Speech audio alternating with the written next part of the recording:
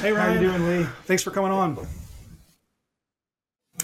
Doing well. I'm so glad you took the time to be here and share some of your practical wisdom with my audience. I want to give a real quick introduction of you, and then we can jump into our discussion. We have a lot of cool things to talk about. So, Ryan James is a president and CEO of Surety Bank. It's a community bank located just north of Orlando. Ryan and I have been friends and done work together for probably about 7 years now. And I've been able to watch Ryan grow and change as a person and a leader. And I've seen him make tough decisions behind the scenes to take care of his people, but at the same time, still crushing it for the bank. And they're doing very well. He is a very unconventional thinker, which is really a lot of the reason that I wanted to have him on, because I think that a lot of small business owners don't know that there are bankers out there that think unconventionally. He has a lot of out of the box ideas that he actually follows through on, which is pretty cool.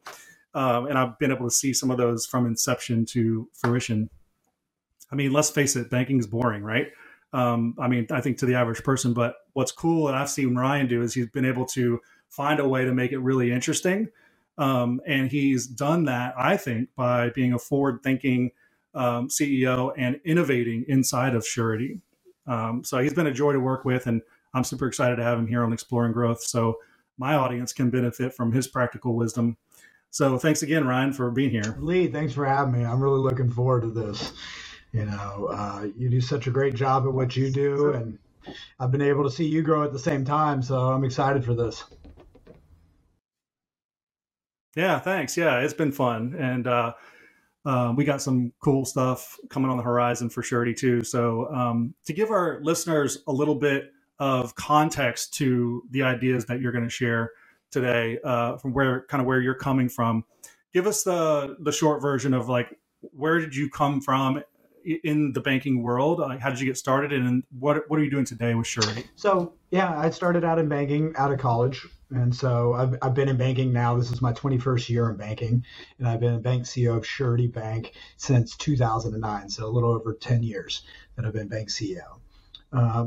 I didn't know that I wanted to get into banking. I started out wanting to be a stockbroker, and I realized early on during internship that just wasn't for me. So I ended up taking a job at a little bank, Surety Bank, in DeLand, Florida. And from there, what was pretty unique to the other bankers is, Surety Bank had no training program. So it was hands-on learning from day one. You had a product, you had something you had to do, and you had to learn it. You had to figure out how to comply with regulations without anybody telling you how to do it. There was no roadmap. It was a small bank, so it didn't have a huge procedural manual. It didn't have any of those training programs. So looking back, to me, that really was such a benefit for me personally, because I learned best just getting thrown right into something.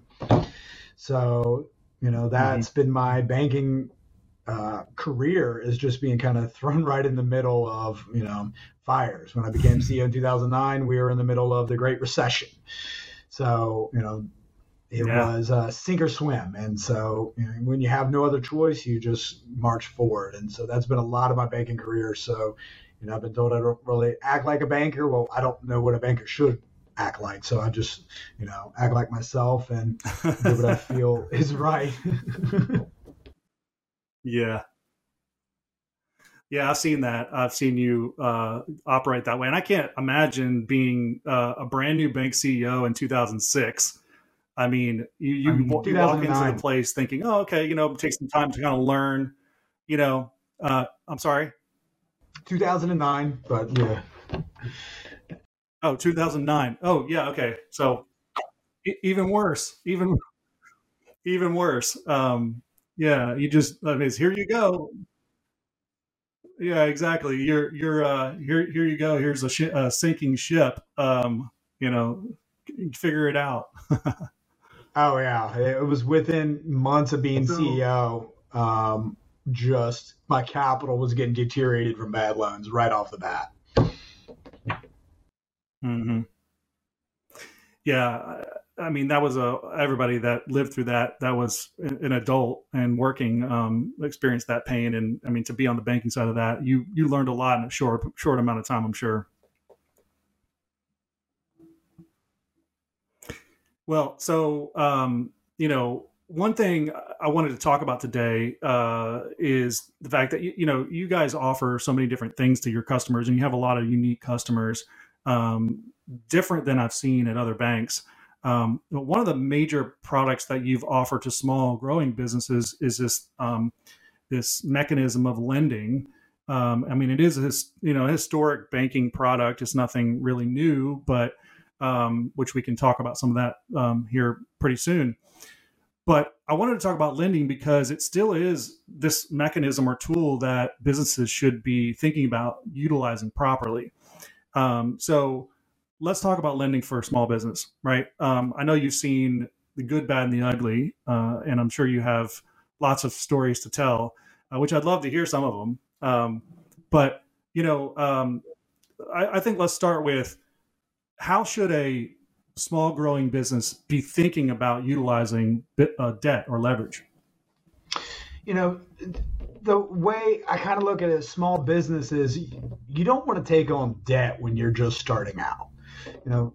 I feel that business needs to be profitable small before you ever think about taking on debt. The last thing you want to do is take on debt, the business doesn't work out, and you still have to pay that debt back. Because then the next business you start, you'll be carrying the load of the previous business. So you definitely want to make sure that your business is successful and is producing revenue and it has a good margin prior to even thinking about taking on debt institutionally. Now, some businesses, you may have that great idea and it's going to be winter. You're better off to go to your savings, to borrow from family members, and to, grow organically from there. But before you really go on and take on debt from a lender, you want to establish and come from a place of strength that you have this product. Whether it's a service, whether it's software, whether it's a physical product, whether you're mowing lawns and you're expanding to get that. You want to do it on a shoestring budget as much as possible. I can't stress that enough. When you have people say, "Oh, well, it would be successful, but I need money first." I've heard that a lot over the years, and the majority of those aren't successful. If you think debt is going to make you successful, right, the business is not going to be successful. It has to be successful first, and then you leverage debt to really expand and to grow.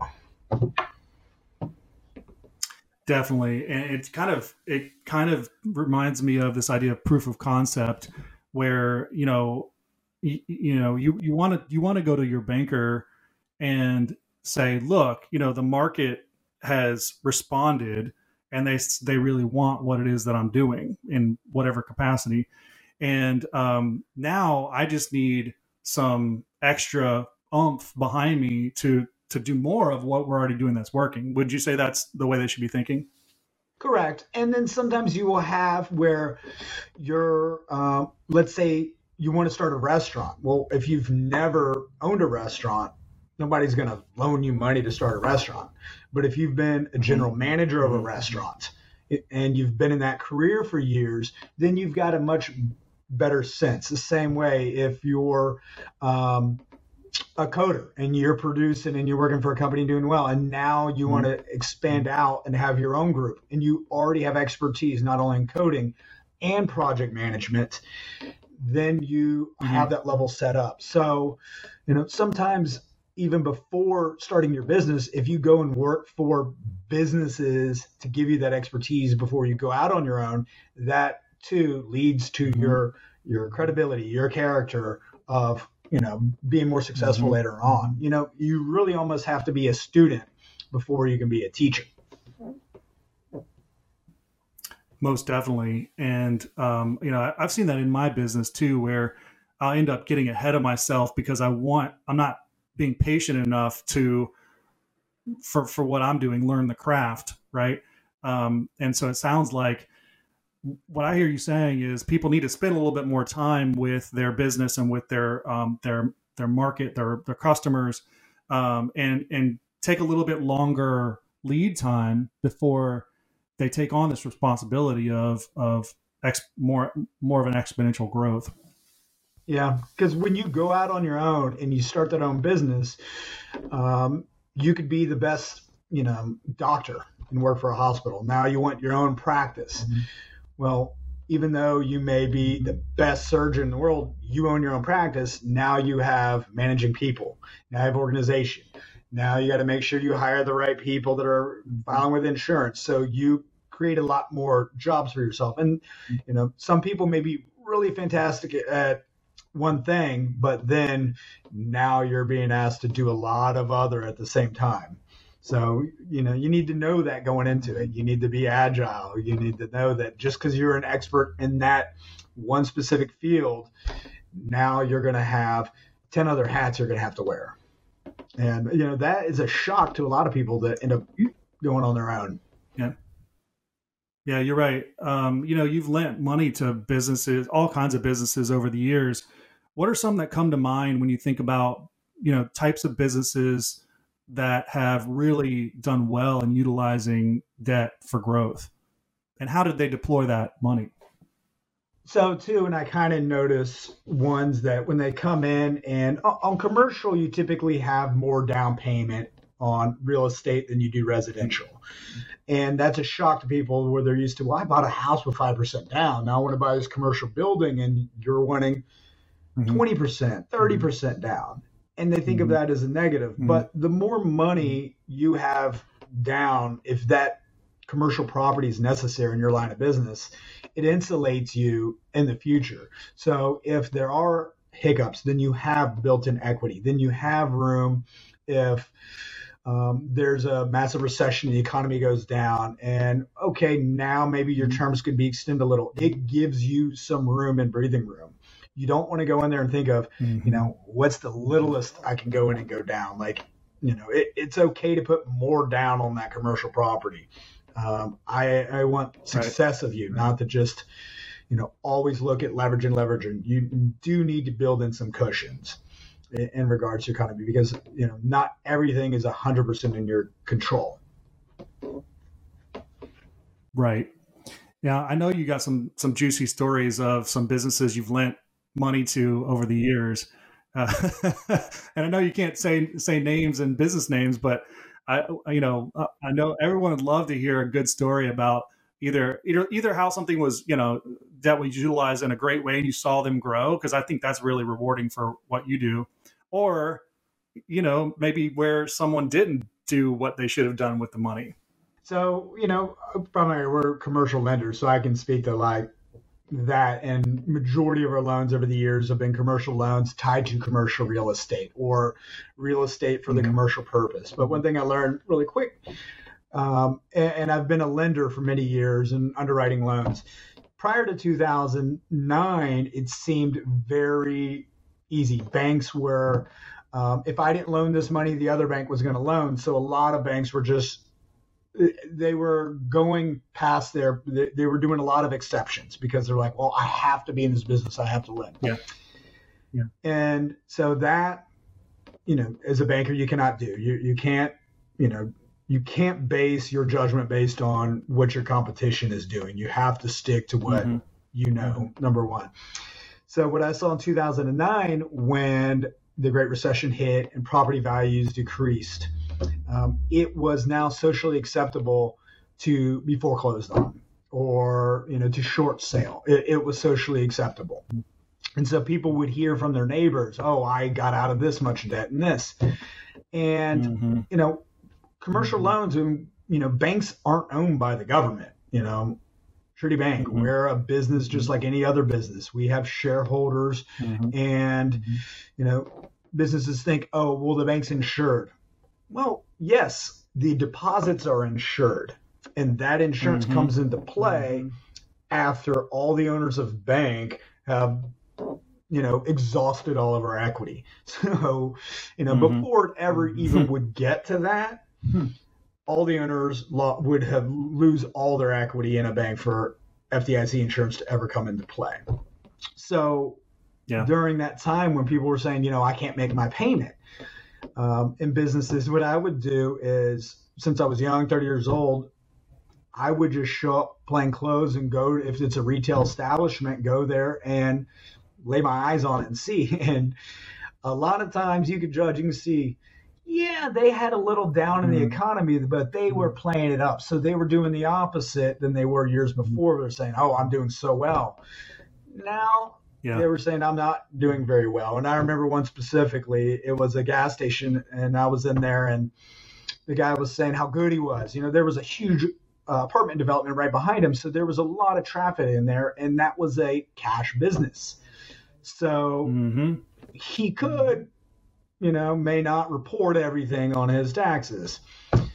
And so he's telling the bank, I can't make a payment. I can't afford this. But when I went in there just talking to him, he didn't know me from Adam. He was telling me how great business was doing. And he just called my office and was saying he was going to throw his keys at us. And so hearing that, I handed him my card. You could see it in his face. Yeah. Oh, shit. I go, that's right. And so from then on, it was like, so we took the hands-on approach, and the people were impacted greatly in 2009. Everyone was. He was impacted, but he wasn't impacted to the scale where, I forget what he owed us. Let's say $500,000. What he wanted us to do was just say, forgive $200,000. Well, that's us taking money from our pocket. So no, we worked with him. We did lower the rate because he was impacted, but we had to get to that honesty level, because really he was bluffing. He didn't want to get foreclosed on. That's how he feeds. So, we took the hands-on approach. I would go out, visit him. It's a retail establishment. I would sit out there, watch the traffic, see you have a good gauge, and work with them. Okay, at that time they couldn't afford a 7%. Well, could they afford 4%? Okay, were they interest only? Right. So, just hands-on approach. But really, during that time, it really turned socially acceptable to be foreclosed on, and that was detrimental to everybody as a whole. So people didn't realize how that trickled down and affect property values throughout the whole nation. Right. Yeah, and that makes me think of it makes me think of fraud, right? We've talked about fraud a lot. And in fact, it's probably a good time to plug your new podcast that's about to launch called Paper, where you talk about fraud and you talk about cryptocurrency and NFTs and Bitcoin exchanges and all kinds of fun new future money type of things, DeFi related things, and I'll link that in wherever this is posted. I'll link that there. A lot of really cool conversations that are happening there. But this makes me think of some of our fraud conversations, where you basically have a whole team. I would say, have a whole floor at Surety that is dedicated to fighting fraud for money service businesses. I would be interested to get some of your thoughts on fraud as in context to small growing businesses, because I think a lot of the businesses are B2B, but a lot of them are B2C, and they have a lot of fraud both ways. That is true. And that is what you see in the media all day long is, consumers being defrauded. And that, of course, happens. And there has to be consumer awareness. And there should be a lot of these consumer protection laws that help.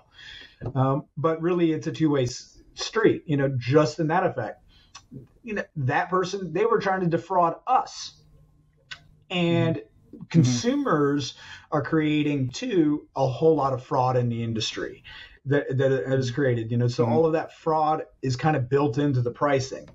In regards to when you're a small business owner, depending on what you sell, you're going to accept payments in many different areas. My brother-in-law, he builds and manufactures enclosed trailers, whether to store, if somebody wants to store their motorcycles, their lawn equipment, that kind of stuff. So these are high-ticket items. They run from a few thousand to tens of thousands, custom made. And, he, of course, is going to accept check, cash, money orders, get paid as it goes. But, there was a year where he took a credit card transaction. That person was there, ID, everything. It was nearly $10,000. And then later charged back. And he had to fight that and lost that 10,000. So he did everything on his end. So that is a huge cost to that small business.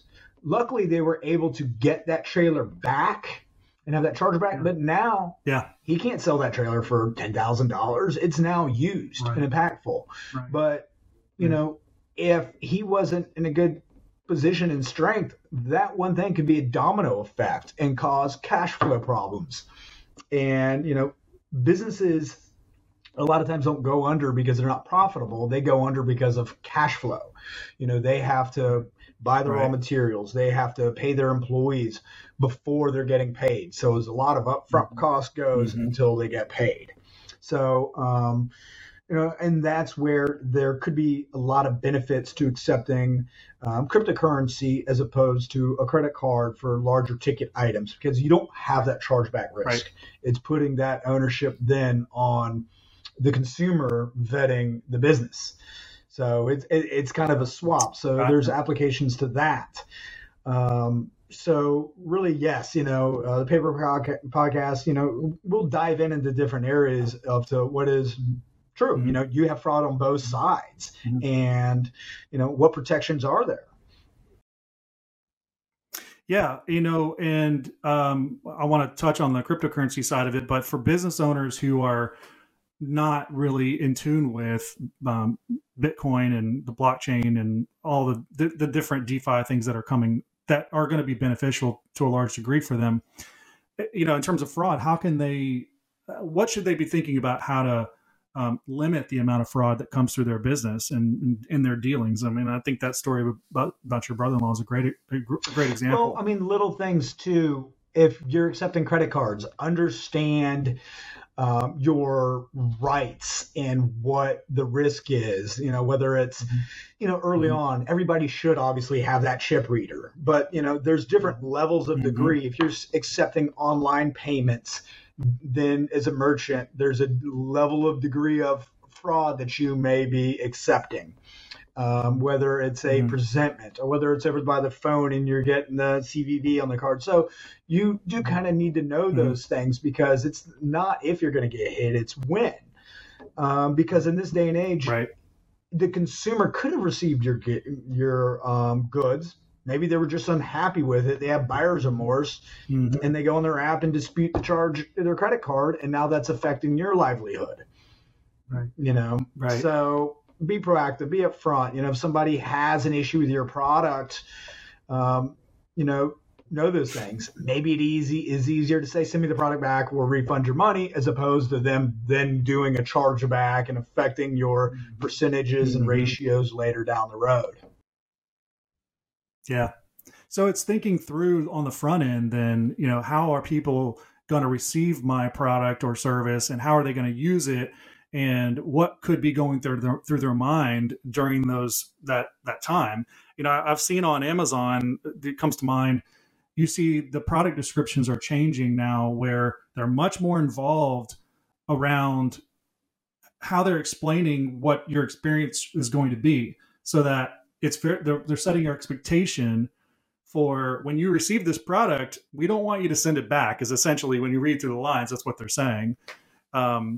And so, maybe for businesses, it's about whether it's a product or a service, it's about thinking about that interaction and the experience that they're going to have. Because, as a marketer, I know, we've talked a lot about this, is a lot of it is about experience these days. And that's what people are spending their money on. And I think that even goes to when they buy products or when they buy a service from a traditional type of business, like a lawn company. I mean, I think that people want to have a certain experience, and they have an expectation in their mind. And if that's not satisfied, then they just charge it back, or they just say, I'm going to take it back to Target or Walmart or Amazon or wherever. And I think they're sort of starting to apply that thinking across the board, which can damage businesses in their cash flow, because now they have all these chargebacks and they have product that they either don't have on their shelves now, or do have and can't sell. So I think that's good advice. Two, when you start out and if you're a one person shop, you can be profitable in smaller margins. But then you have to Mm-hmm. realize, okay, now I want to expand and I'm moving from my house to a facility and I have other employees. As your business grows, Mm-hmm. you have to have more margin in your product to make as much money, Mm-hmm. because now you're adding on a lot of additional costs, more taxes, more payroll taxes, and it just keeps adding on. And I remember I heard listening a very successful business owner, and he said every time my business tripled, I had to learn a whole new set. So whether he went from one employee to three employee was completely different, 9, 27. And so, and I can see that too, because where we're at now at about, I believe, 36 employees. Okay, if we're to triple, then I'm going to have more different titles of bank employees. So now I've got additional other costs. We're going to have more, maybe someone specific now to HR, maybe someone specific to this, to where, outsourcing portions of it through a payroll provider is fine now at this size.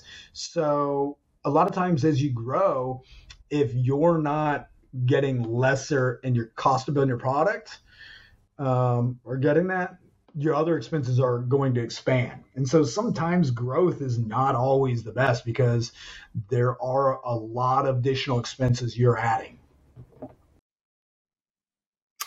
Yeah, and I see that too, and I think that's really the biggest struggle that I see CEOs having from my vantage point, going from a smaller company to maybe a mid-sized company, is not being able to change their thinking about how they're taking their business to market, and that's across the board. As you're saying, from 3 employees to 27 employees, your company looks different. You have different titles, different roles that have different policies, different trainings. You have to start putting systems in place. Your business becomes, it's a growing organism. It becomes something new. It's like an infant is ultimately going to become a teenager, and those are two different stresses for a parent, right? But you have to be able to adapt and change with that growing organism, so you can serve it well and have it serve your customers well. So yeah, I think that's great. Let's talk about cryptocurrency, because I think you have an interesting perspective on banks and how they what their relationship is with crypto. How do you see banks adapting to the use of Bitcoin or other cryptocurrencies as money changes in the future?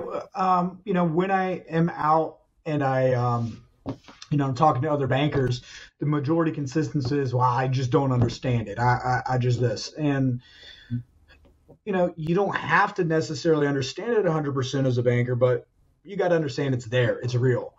Even though you may not have a customer that's an exchange, you're going to have consumers that are going to be purchasing it. So, it is going to hit their bank whether they like it or not. It's either going to be drafted out and go to a Coinbase exchange. They may see deposits coming in through Kraken, and they need to be aware, of course, that this does exist. It is mainstream, and it's going to happen throughout their institution. So banks have a level of monitoring that we have to do. So Surety Bank, we know that we have compliance. We're in a highly regulated industry. So my approach is, I take compliance. To me, compliance is a profit center. You have to do it, so you better be as good and as efficient at it. And so that's where I have really set mindset and culture as compliance. Yes, we have to do it. We're going to be better than everyone else. You don't have to have a large size. You don't have to be a $3 trillion bank to have good compliance. Right. You just have to know what is going on in your business, who they are, and ultimately follow the transactions and follow the money and make sure people aren't up to nefarious activities. So, that's what you have to do. So, we lean into compliance, and we are experts in anti-money laundering. Do you? What's your take on like the landscape of banks, and let's just talk about community banks, the smaller banks, not the big banks, because I think most business owners would agree that having a smaller bank is a good thing, because there's a personal connection there. They know your business, they know you, that kind of thing. Um, do you see, when you look at community banks and this adoption or non-adoption of crypto and the related sort of DeFi conversation, do you see them, certain banks, that they're going to sort of be weeded out over time because they're not paying attention to it? Or how do you think it's going to change how banks, approach lending and I think that's deposits going and to be the everything? same banks that would be weeded out regardless of crypto just because of change, because they're not evolving and adapting Mm-hmm. with their, Mm-hmm. they are stuck in their ways and they don't want to change. We've always done it this way and they're not changing. So whether it's crypto or anything, they're not going to adapt regardless. Mm-hmm. So I think they would get weeded out from something else. And inherently, bankers don't like crypto because there is no centralization. Banks process everything through centralization. But also, in theory, like individuals are not going to completely go away and be 100. Not everybody's going to go into 100% decentralization either. There's a risk to that too. Mm-hmm. So, there is a way that banks can maintain, their aspect of centralization, be responsible. It is still, you have your money in a bank, you do have insurance. Okay. Mm-hmm. You don't in cryptocurrencies. You don't. Right. So you've got that aspect. So, banks aren't going away. You can transfer. And I can see, there's definitely going to be a lot more regulations as it comes with cryptocurrencies, and, whether the SEC wants to get on it, stored value, isn't it a stock they're selling? So much of the transactions is state by state. So it really needs to be a little bit more centralized for them, so they're not having to comply with each individual state.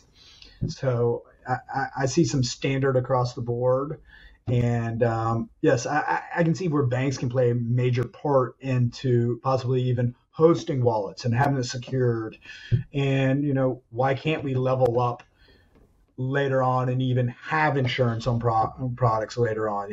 Why isn't that possible?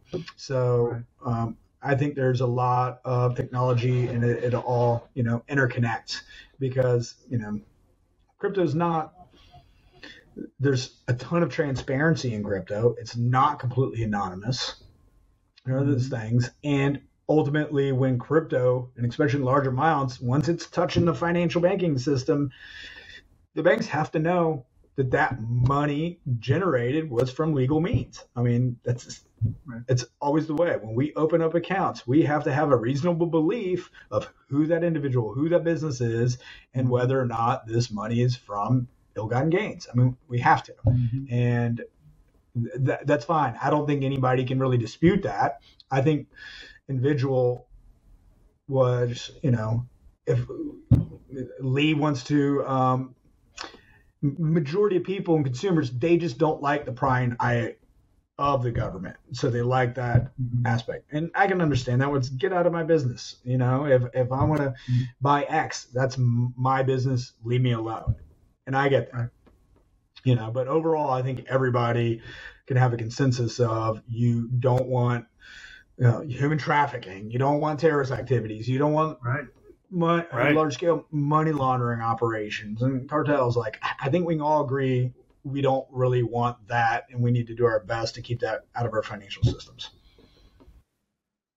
Yeah. So it sounds like to me, banking, if it innovates and really thinks about the consumer, it can stay relevant long term. I think in the short term, I agree, like banking is still very relevant, but in the long term, I think it can stay relevant by being part of the mechanism that truly supports the consumer through compliance, fraud, and possibly transactions as well, continuing on. But I think it's going to take bankers to rethink their business model to a large degree, as time goes on. Otherwise, I mean, just like any other business, they're, you know, customers are going to go where they want to go and what suits them. So they have to have a value in the market. What's that value? And it's going to need advancements in the federal government and this centralization as well. So, they've got to do some upgrading. Yeah.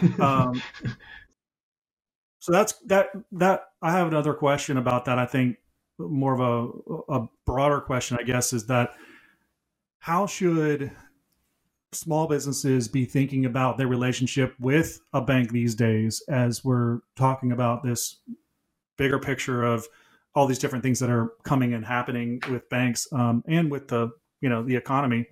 How should they think about a healthy relationship with a bank, and what can a bank do for them? Yeah, that's a really good question. And you got to think of where you want to go from there. There's a lot of options. You can open up accounts very quickly. Does it make a difference if they're in your neighborhood or online? What is important to you? To me, ultimately, what is important is, banks generally sell the same product. I'm not kidding anyone.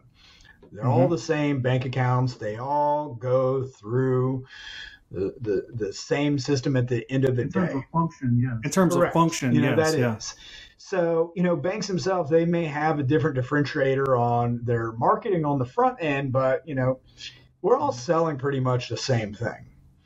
But I can tell you in 2009, when the shit hit the fan and that business was broke on, the federal government, when they came and examined us, they wanted us to foreclose on everybody that was defaulting. So they made it very difficult. If we had a loan at 7%, they could afford that, but they could afford 5%.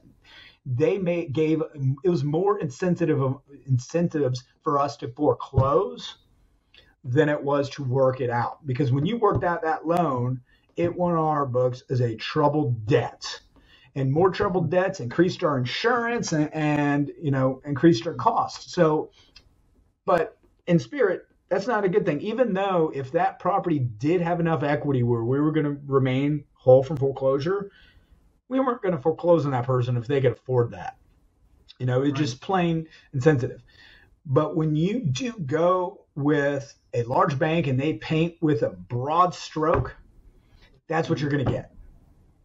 Wells Fargo eliminating lines of credits and businesses, over the past year. So I heard people that, in their practice. So, you need to know who you're dealing with up front. So we don't do that. We're not going to paint a wide brush and say, you know what, I'm going to eliminate all of my lines of credits, because we individually looked at those lines of credits and we based those lines of credits not on whether they deserved it, but whether they had a need to utilize it. We're just not selling products to add to our quota.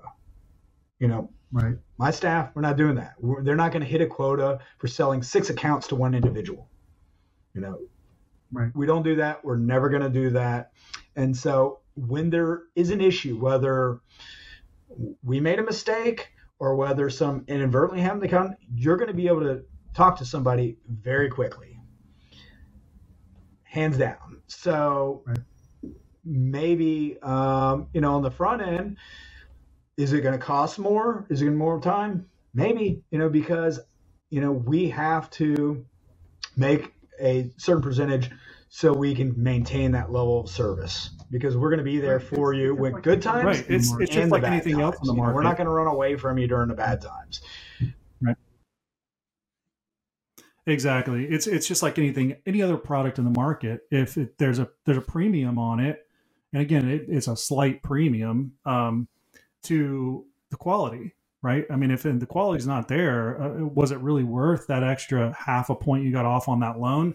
I mean, I've dealt with big banks from a customer service standpoint, just as a consumer in the past, and it's like dealing with the government. That's the best analogy I can give, because if it doesn't fit in their box, it's just you're completely shut down. There's absolutely, the branch manager, the regional manager, the whoever, they'll straight up tell you, I cannot do anything about it, and I won't. My boss cannot do anything about it, and they won't, and so on and so forth. This is a policy for this reason, and we just will not do anything. And to me, I find that just like that's just crazy how they're able to operate a business like that. If that half a point difference on that loan is going to make the difference in your business, you shouldn't be in business, And if that's the biggest thing for you is that rate having, now obviously if there's a huge rate spread, that's a different story. But if that half a point is going to make a difference in your loan on that rate, for you to go to one of the top 4 largest banks or community bank, you don't believe in relationships, because at the end of the day, in 2 years, 3 years, if you wanted to modify that loan, they're not going to do that, and modifications, let's say you have 3 pieces of collateral and you're going to sell a piece of collateral and substitute it for another. That big bank is not going to know how to do that. They're going to say, pay us off and we'll redo it. And then you've got a whole nother level of costs. So where we're going to look at that, we can modify that, charge appropriately just for that. And then that saved you so much time. It saved you doc stamps and tangible taxes. And it's just. Yeah. And I tell you, people that have had many commercial closings and have dealt with my staff, and they have dealt with a large institution, they'll tell you, oh my goodness, you guys are smooth. You're on top of it. You looked out for our interests. We reviewed that appraisal actually and looked at it and said, this doesn't make sense, and had that conversation with our customer. And, we actually look at the surveys. We go through those steps and follow the closing and are there. We have an employee at that closing. You're not going to get that at another bank. And so if that half a point is important to you, we're just not the right fit. So I got one last question for you before we sort of wrap this up. And that is, if you could change a small growing business owner, CEO's mind about anything, and it doesn't have to be lending, or financial. It could be anything that you've seen. What would that be? Don't have an ego, and just know, because it works today, it may not work tomorrow, and it's okay to go back and scrap it and start over.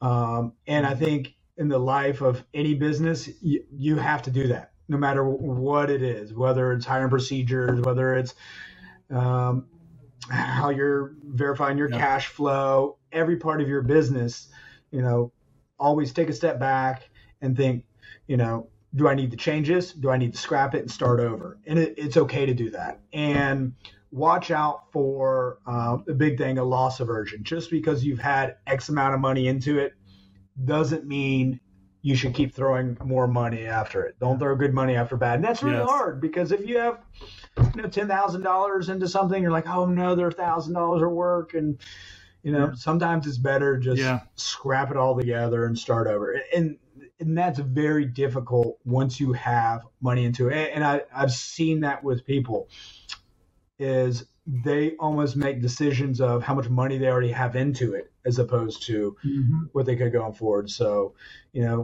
pay attention to that. People are more afraid of losing what they have. So watch out for that loss aversion principle. Right. And, it's okay to start over. Thanks for being on here again, and all the practical wisdom the banker can give, because I can't think of another banker that would be able to relate with a small business owner as much as you can. As we kind of wrap this up, do you have any resources that you could recommend? Books, podcasts, whatever it may be that you've come across that you've found value in, that you think it would be beneficial to a business owner? I love that. It's got practical, quick little knowledge. The creators of Basecamp on their how they created an app that worked and had small functions. And even though they had all this input of, hey, can your app do this and this, they realized that I can't do a million things crappy. I just need to do a few things right. And I think that was pretty awesome. And then a lot of times in banking, I've gotten better ideas outside of my industry. Of course, like I've never really had a unique idea at a banking convention, but I've gotten better ideas in other industries and how it can carry over. I've got more information from Wired Magazine, so you can find inspiration in business practicality. Always podcasts are great to listen to. I like Tim Ferriss on how he digs into different things. He's got a wonderful business mind.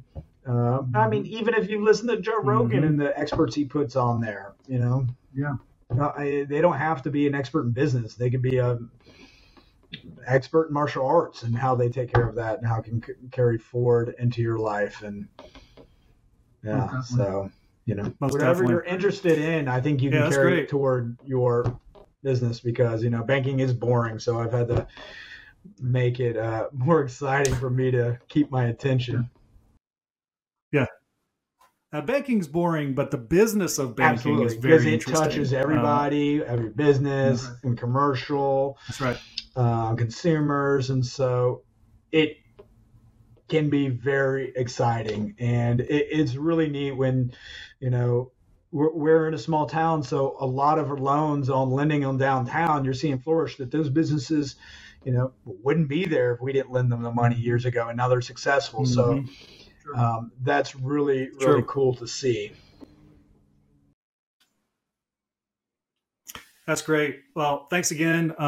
So if people want to find you, they can go to ryangjames.com. They can find the paper podcast there, which is really exciting that you're launching that pretty soon.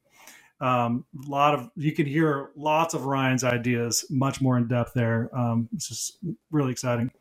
Thanks again, Ryan. And I hope to have you back here when things get going.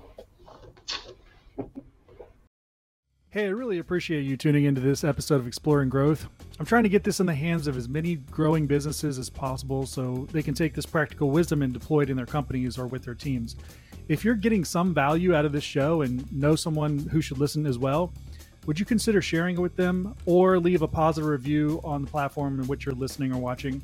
YouTube audience, leave a comment below with something you liked or your perspective on what we discussed. I'm grateful for everyone that tunes in every week. Let's keep exploring.